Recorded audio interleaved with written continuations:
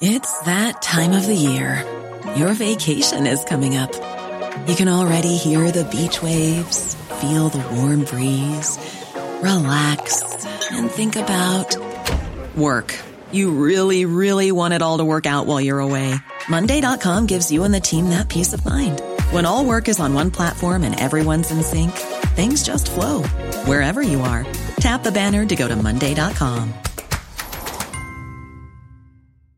I'm Sandra, and I'm just the professional your small business was looking for. But you didn't hire me because you didn't use LinkedIn Jobs. LinkedIn has professionals you can't find anywhere else, including those who aren't actively looking for a new job, but might be open to the perfect role, like me. In a given month, over 70% of LinkedIn users don't visit other leading job sites. So if you're not looking on LinkedIn, you'll miss out on great candidates like Sandra. Start hiring professionals like a professional. Post your free job on linkedin.com/people today. Coming up on DTNS, Apple wants you to go on a walk with Draymond and Dolly. Twitter tries community moderation, and the WWE finds a new streaming home. This is the Daily Tech News for Monday, January 25th, 2021 in Los Angeles. I'm Tom Merritt. And from Studio Redwood, I'm Sarah Lane. And I'm the show's producer, Roger Chang. Oh, we were just talking about pole position and wind and all kinds of good stuff on Good Day Internet. You can get that wider conversation. Become a member at patreon.com/DTNS. Let's start with a few tech things you should know. Spotify has released 9 new exclusive audiobooks. The books themselves are public domain, but the performances are by celebrities, such as David Dobrik narrating Mary Shelley's Frankenstein, Forrest Whitaker reading the narrative of the life of Frederick Douglass, an American slave. Hilary Swank narrates Kate Chopin's The Awakening. Spotify is also releasing a companion podcast called Sitting with the Classics, hosted by Harvard professor Glenda Carpio. Last year, Spotify partnered with Wizarding World to release weekly chapter installments of Harry Potter and the Philosopher's Stone, although The Verge notes this no longer appears to be listed on Spotify. Earlier this year, a group of Alphabet workers announced their intention to form the Alphabet Workers Union. Now a new coalition called Alpha Global is attempting to form a global union alliance across 13 different unions that represent Alphabet workers in 10 countries, including the U.S., UK, and Switzerland. Alpha Global is affiliated with the UNI Global Union, a labor union federation that represents 20 million people worldwide. The coalition will look to organize worker solidarity on issues like content moderation decisions and forcing employers to sign non-disclosure agreements. Apple updated support documents to advise that MagSafe-equipped devices and accessories may interfere with medical devices like implanted pacemakers and defibrillators when in close contact. Apple recommends keeping devices 6 inches apart in normal use, 12 inches apart when wirelessly charging. However, the company states that while the iPhone 12 models contain more magnets than previous iPhones, the devices are not expected to pose a greater risk of magnetic interference to medical devices than prior iPhone models. Italy's data privacy regulator ordered TikTok to block all unverified accounts in the country, preventing those accounts from uploading videos or interacting with other content. The move comes after the death of a 10-year-old girl from asphyxiation while attempting to do a blackout challenge on TikTok. TikTok is also banned from, quote, further processing user data for which there is no absolute certainty of age until at least February 15th, pending an investigation. Google announced it will start rolling out COVID-19 vaccine site information in search and maps in the coming week, with Arizona, Louisiana, Mississippi, and Texas getting the information first, and more states and countries to follow. Searching for COVID vaccine will surface access requirements, appointment information, and if a site has a drive-through. Google also said it will make select facilities available as vaccination sites as needed, partnering initially with public health authorities in Los Angeles, the Bay Area, Kirkland, Washington, and New York City. All right, let's talk about this new Twitter test, this experiment called Birdwatch, which lets users flag and discuss tweets believed to be misleading or false. Birdwatch right now is a separate section of Twitter, rolling out to a small group of users with accounts that are tied to real phone numbers and verified email addresses. Tweets get flagged in Twitter's main interface, so people who are part of Birdwatch might flag a tweet, and then notes can be added to the Birdwatch section for context. Users can also rate others' notes to try to combat bad faith usage. Twitter says eventually it wants notes to appear on the tweets themselves for its global audience, with Birdwatchers just acting as moderators. A sample UI and waitlist are available at birdwatch.twitter.com if you're interested.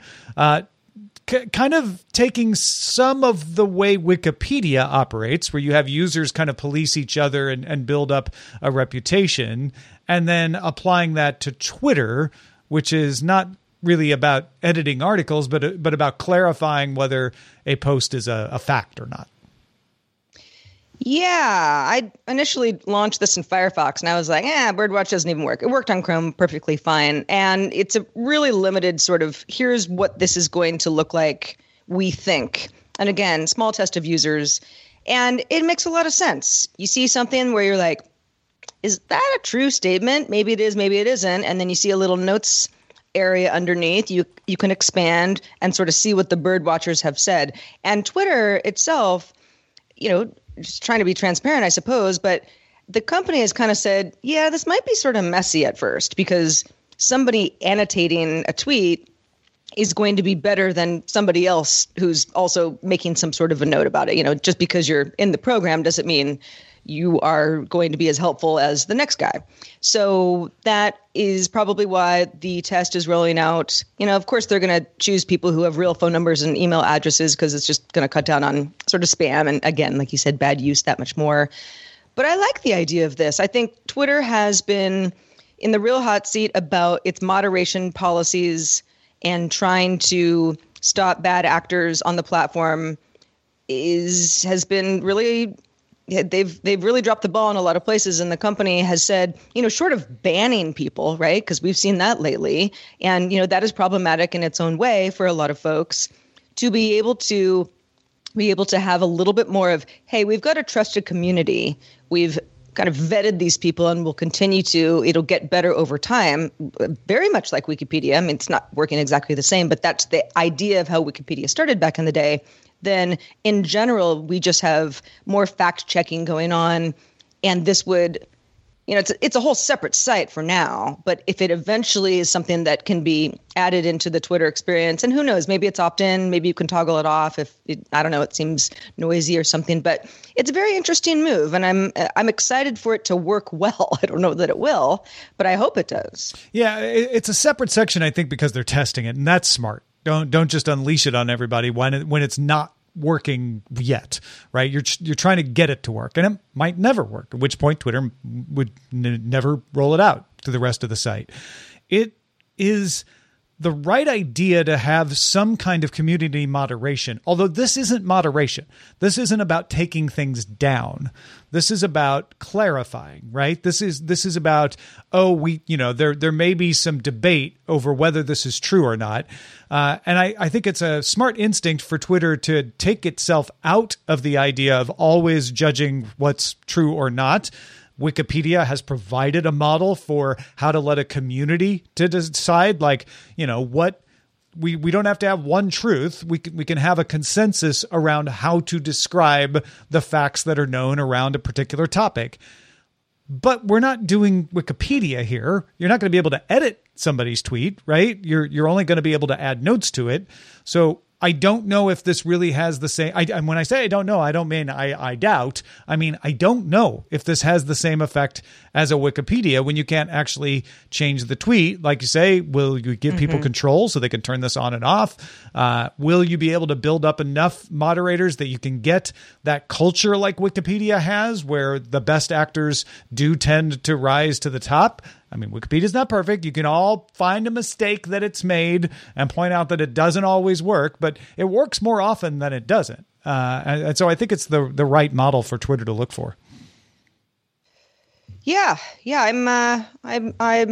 I think that trying stuff out when it comes to making something a safer place for the users on the platform, if it doesn't work, they're going to scrap the project, or we'll go back to the drawing board. But I don't hate the idea of trying to get creative with this stuff. Yeah, and I don't think Twitter's trying to say this is a silver bullet. Like, this will fix everything. It's like they're trying lots of different things. This is one of them.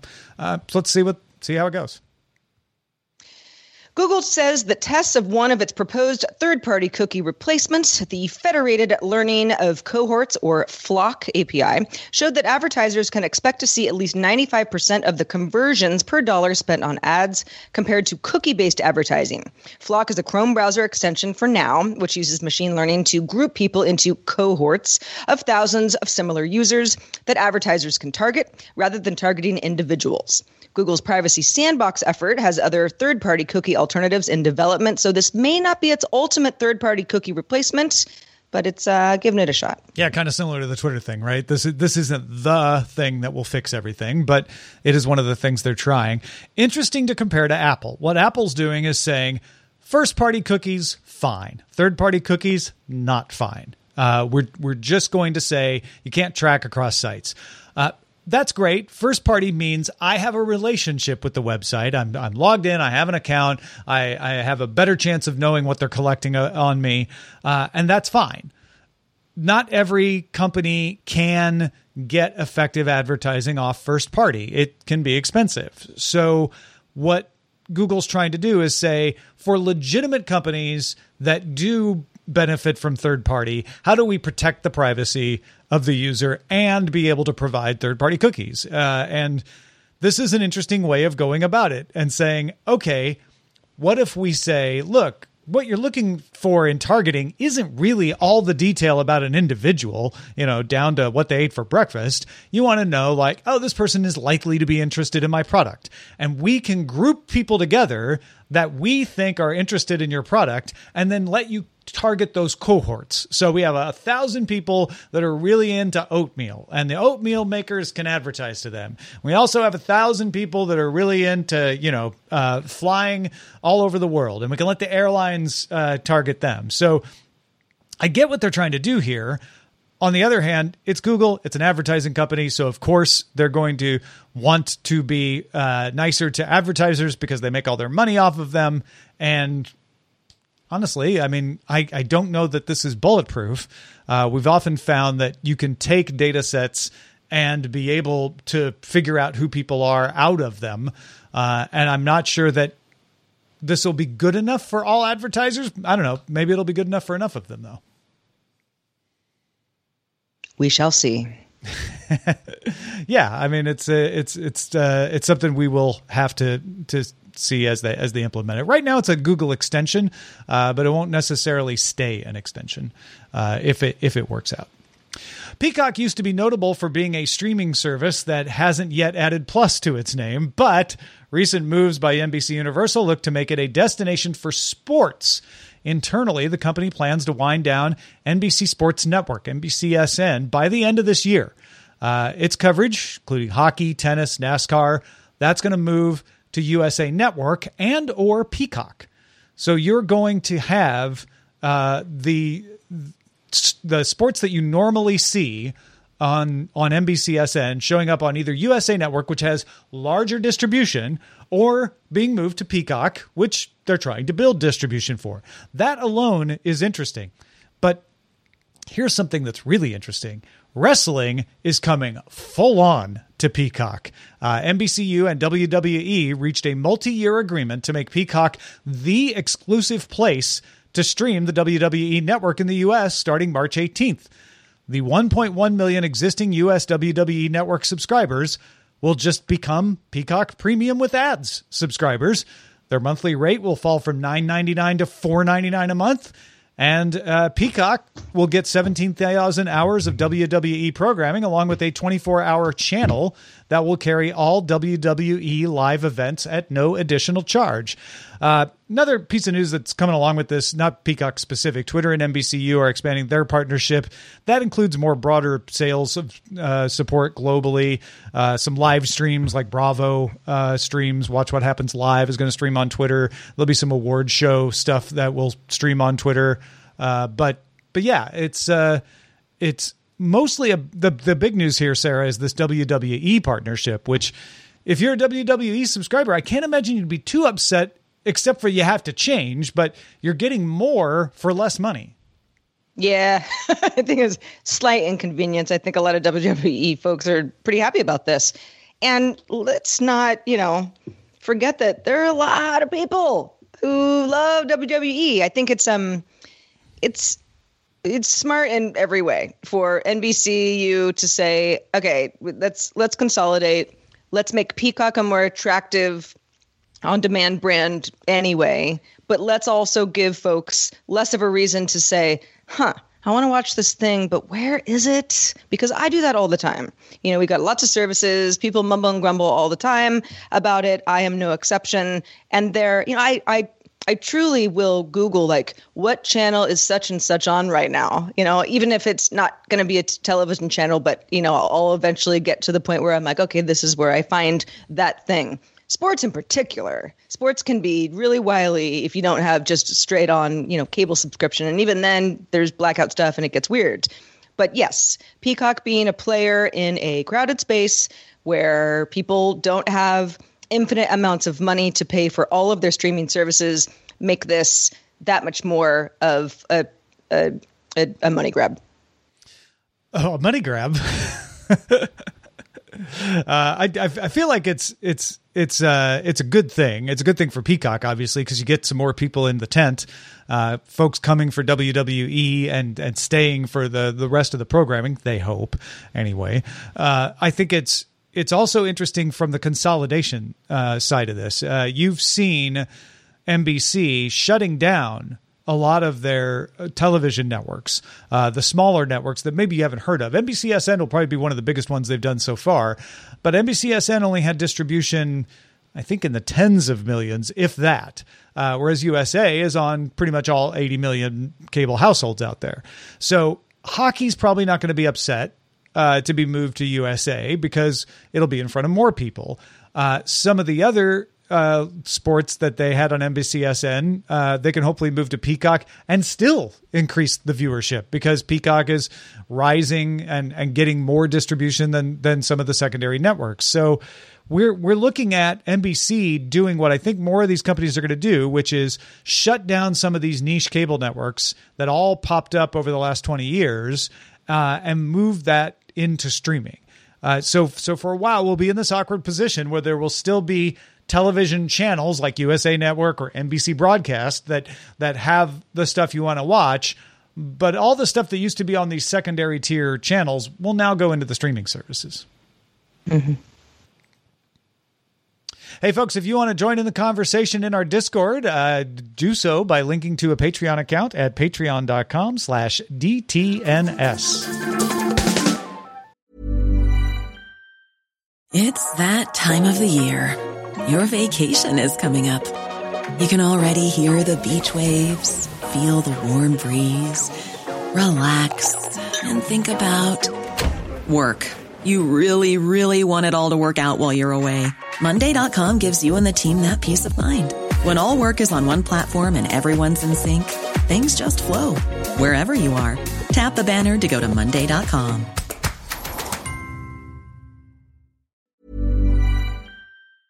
The Claude 3 model family from Anthropic is your one-stop shop for enterprise AI. With models at every point on the price-performance curve, you no longer have to make trade-offs between intelligence, speed, and cost.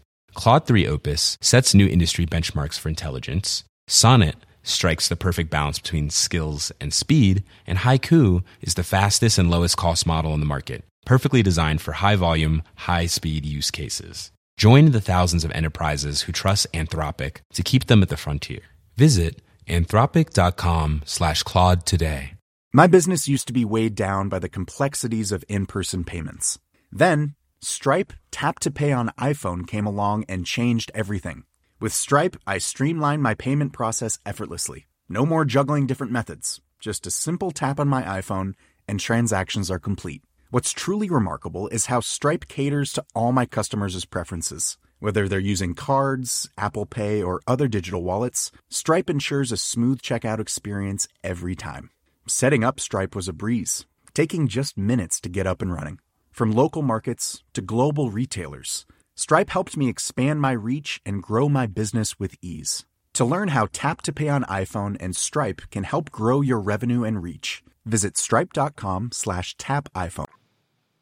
Apple added some new features to Fitness Plus called Time to Walk, or if you happen to be a wheelchair user, Time to Push, a series of self-contained podcast episodes featuring stories, images, and music designed to enjoy while you are specifically walking or pushing. Playing an episode on the watch begins the workout, and the hosts are celebs of sorts. Draymond Green, he's a basketball player, Uzo Aduba, Dolly Parton, Shawn Mendes.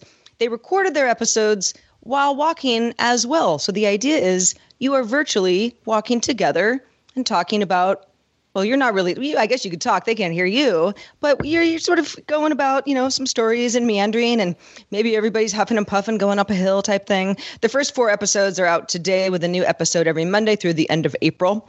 A slideshow of images relevant to the episode shows on your screen while the episode progresses. I guess if it's on your Apple Watch, the screen's pretty small. And when it's done, the hosts introduce a short playlist of songs that's relevant to their story. So it really is mostly a podcast that is marketed specifically to a walk. And I think this is interesting because we all have gotten used to, whether it's music or an audiobook or a podcast or anything that's audio that you can do while you're doing something else. You're not watching anything, whether it be an exercise or you're commuting or, you're just sitting there. All of those things is we now have the choice to do it lots of different ways using different speakers. But there are certain podcasts that I specifically walk to because maybe there's a certain length, that just works for me. SMR podcast is great when I got some time on a Saturday. And I like what they're saying, and I like the content, and, certain albums or, music playlists, same thing. But to have something be specifically like, hey, you don't have to. I mean, you're not required to walk, but it's best enjoyed this way. And Apple kind of saying Fitness Plus is the company's way of trying to get everybody more fit and active. It's specific enough to maybe be pretty cool. Yeah, I think a lot of folks' reaction to this is going to be, well, I could do this already. I can play a podcast. I don't need a special thing that's part of a special package to do it. I can just go for a walk. And that's true. But I know several people, in fact, I think it was Anthony Carboni on We Have Concerns recently was saying that being able to listen to a podcast can be a motivation to exercise because now's my time where I can go do that, right? And so it makes you want to get out and do the exercise because you get to do that other thing that's fun. So what Apple's doing here is saying, well, what if we made that tied it even closer? So you're not listening to a part of a podcast. You're not listening to a podcast that isn't exactly timed to your route. You're going for a 30-minute walk. You get a 30-minute thing from Draymond Green. And you get a personal recording that's not meant for wherever you happen to be listening, but it's meant for exactly what you're doing right now. Like I can see where that would tie in well and be like, well, as you're walking around, take a look up in the sky right now. Doesn't that remind you of blah, blah, blah, blah, blah, blah, blah, right? Yeah. I mean, I'm with anybody who says, well, don't you just listen to podcasts if you feel like walking anyway? And yes, the answer is yes. But I can't think of really any podcast where I'm like, oh, wow, the whole subject matter of this Radiotopia episode is about walking. And here I am walking. It's, you kind of, that's just like a fun serendipitous thing that happens sometimes based on, what you're doing and your mood at the time. But I like the idea of this. And I think a lot of this it's geared towards people who aren't walking a lot. If you've already figured out your route and you're like, I don't need one more, thing that's specifically for me. I'm already good at this. That's great. But maybe you're like, I need some motivation. I need something that's maybe a little bit gimmicky, but it's kind of fun where I feel like we're all in this together. Yeah. It's something to get you going, to get you out the door. And walking isn't the kind of thing that you need a personal trainer for, right? It's like, just go walk. Right. So this is the next best thing to that, I think. A U.S. company called Toki, T-O-K-I, is building a school in a box meant to help people in African and Asian countries access information without local censorship. Their Wi-Fi ready devices can run on electric power or battery, use a decentralized censor-resistant search engine, and come with a memory card that will store relevant local content so that you have something on the device even if there's no network connection. They use Raspberry Pi processors, run a distribution of Linux, And Toki has working models of its servers while it's conducting field trials and expects to be able to deploy devices in 6,000 villages somewhere in Africa in 2022 or 2023. They haven't said exactly where they're going to do this. The devices will be distributed by US-based eRise. Worth noting here, Toki and eRise are owned by Rob Monster, who also runs Epic. That's the domain registrar for Parler and Gab. But this is part of Monster's general free speech. You often hear his free speech efforts related to Epic, and most recently with Parler. But this is another way of combating censorship by trying to help villages get access to information that they either can't because they don't have the devices or can't because they don't have the access.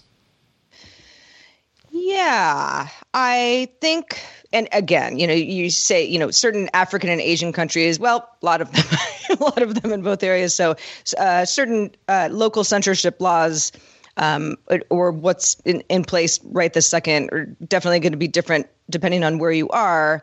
But I love the idea of having, it's kind of like if Wi-Fi is available, an encyclopedia that can be updated on the fly, like the internet, as we all know it these days, or just kind of this cool encyclopedia that, if there's a bunch of local content that I can at least access between internet connectivity sessions, then you got a lot going for you.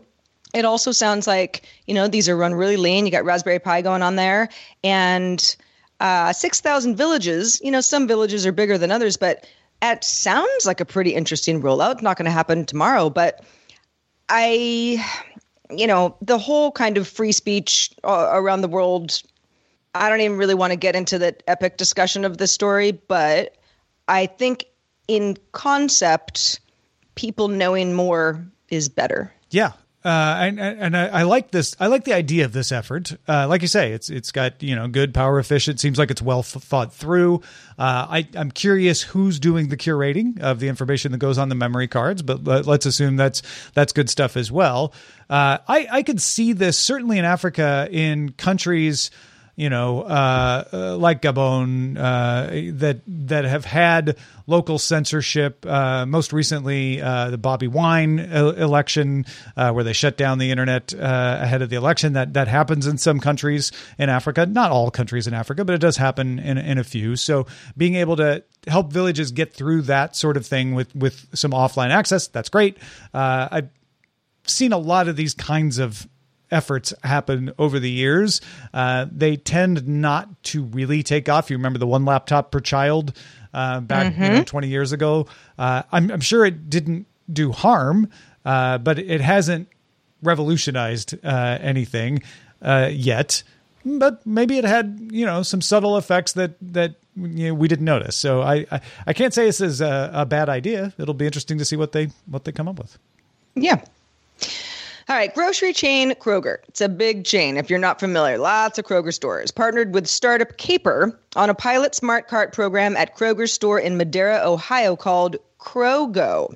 Krogo has a large touchscreen. It's a cart with a touchscreen showing shopping list recommendations, promotional offers, how to find an item in the store if you don't know where it is yet. Also has a built-in scale and a camera so you can weigh your potatoes, whatever it is you want to weigh, then scan your items when you're ready to pay. And the pay area is in a designated self-checkout area of that area. When it comes time to check out, you can scan your loyalty rewards card, pay directly from the cart's card reader. So it's all self-contained. You do need to bring your own bags, or you got to buy them when you check out. And things like tobacco, hard liquor, and pharmacy items are a Krogo no. No cash is accepted, debit or credit only. But hey, it's right. Unless I, need that carton of cigarettes, I think that this is yet another step. And especially with a very large grocery chain, sure, it's at one store, but if it's, the self-checkouts used to just be, you see them around every once in a while, and now all the big chains have them. Well, this is just basically taking the self-checkout and putting it on the cart. Pretty much. Yeah. I mean, because same thing happens with self-checkout now. You can't get tobacco, you can't get liquor, you have to, you have to buy your own bags or bring your own bags.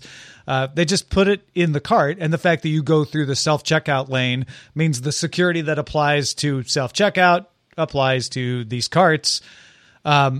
I guess the cost of this kind of equipment has come down enough that they can just say, well, why not just put them on the carts? Why even have a lane that you have to pull up to? I think it would reduce traffic too, because you don't have the carts blocking up the aisle while people are doing their own self-checkout. It saves time because you've just scanned everything as you went. Yeah, I mean, it's sort of like we were talking about EV charging at a gas station. If all you really need to do was pull up a car to a plug and you didn't need to deal with the gas infrastructure that's already there, same kind of ideas. Like carts can be imagined all sorts of ways where you can have a lot more people doing self-checkout and the line's backing up less if you don't have to then go to this other kiosk and transfer everything. All right, let's check out the mailbag. Let's do it. Dominique, a tech reporter at Die Standard in Brussels, said regarding Google agreeing to pay for news snippets in France, Dominique says some money's going to change hands, but the agreement creates a flou artistique, as the French would say, on what Google is paying for exactly. A Google spokesperson told me Google is most certainly not paying for snippets. Payments are mainly or perhaps exclusively for inclusion of news stories in Google News Showcase. So it doesn't seem like Google is acknowledging the European copyright directive at all. But it's sufficiently vague enough to allow the French to claim victory, as they are doing, without Google actually conceding anything. This explains the strange contrast with Australia, where Google is saying that paying publishers would be the end of the internet pretty much. Lesson for the Australians, says Dominique, just make your internet law a little more fuzzy. Google's prepared to pay good money so long as it can pretend it's not paying for links. Dominique says also, no one really knows what amounts to a snippet of news. Is the first sentence of a story a snippet? Often the first sentence is kind of the story. But it's not actually defining the term snippet. It's part of what made the French deal work, apparently. Yeah, Dominique, thanks for writing in. We had a nice exchange of emails about this, and it is a press war between Google and France. They both get to claim they beat the other one, and Google's really spinning hard to say, like, but we're not paying for X, Y, or Z. And in the end, it almost doesn't matter if the publishers are getting paid for something. The big difference is the European copyright directive really wasn't going after search engines, and it allowed Google to create Google News Showcase, which is a separate product that they can say, well, you're not paying for organic results on search. We would never allow that. You're paying for special appearance in Google News Showcase. I highly expect Google News Showcase to run into Spain, where for many years Google has shut down Google News because they didn't want to pay, and Spain tried to make them pay. Australia's doing it differently. Australia's mandating paying for a news link no matter where it shows up, which I think is problematic because then I'm like, well, hey, I'm not a news publisher on your list, but I would like to get paid for links to my content as well. How do I get that? Why only your list of publishers? I have a feeling, as I said before, that Australia and Google are just seeing where their lines are right now, and they'll probably come to some kind of accommodation. And that fight's nastier right now because the law hasn't been passed yet, whereas this French law is the first implementation of the copyright directive, which was already passed. Well, Dominic, thank you for the feedback email. Really appreciate it. It was great. If any of y'all have feedback or questions or comments on anything we talk about on the show or anything we might talk about on the show, feedback at dailytechnewsshow.com is where to send them. We also want to shout out our patrons at our master and grandmaster levels. Today they include Pat Sheeran, John Atwood, and Daniel Gerardo. Hey, folks, don't forget, we've got a store. You can get DTNS hats, hoodies, masks, mousepad. If you can't support on an ongoing basis, or you just like to support a little more, you can support us by buying one of those and then spreading the word by wearing it. dailytechnewsshow.com/store. Folks, we are live Monday through Friday, 4:30 p.m. Eastern, 21:30 UTC. And guess what? You can find out more at dailytechnewsshow.com/live. We're back tomorrow with Annalee Newitz to talk about how tech migration is changing cities. Talk to you then.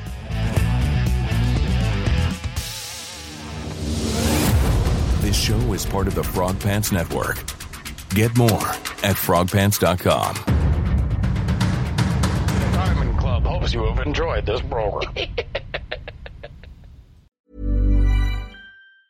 Hi, this is Janice Torres from Yo Quiero Dinero. From a local business to a global corporation, Partnering with Bank of America gives your operation access to exclusive digital tools, award-winning insights, and business solutions so powerful, you'll make every move matter. Visit bankofamerica.com/banking for business to learn more. What would you like the power to do? Bank of America, N.A. Copyright 2024.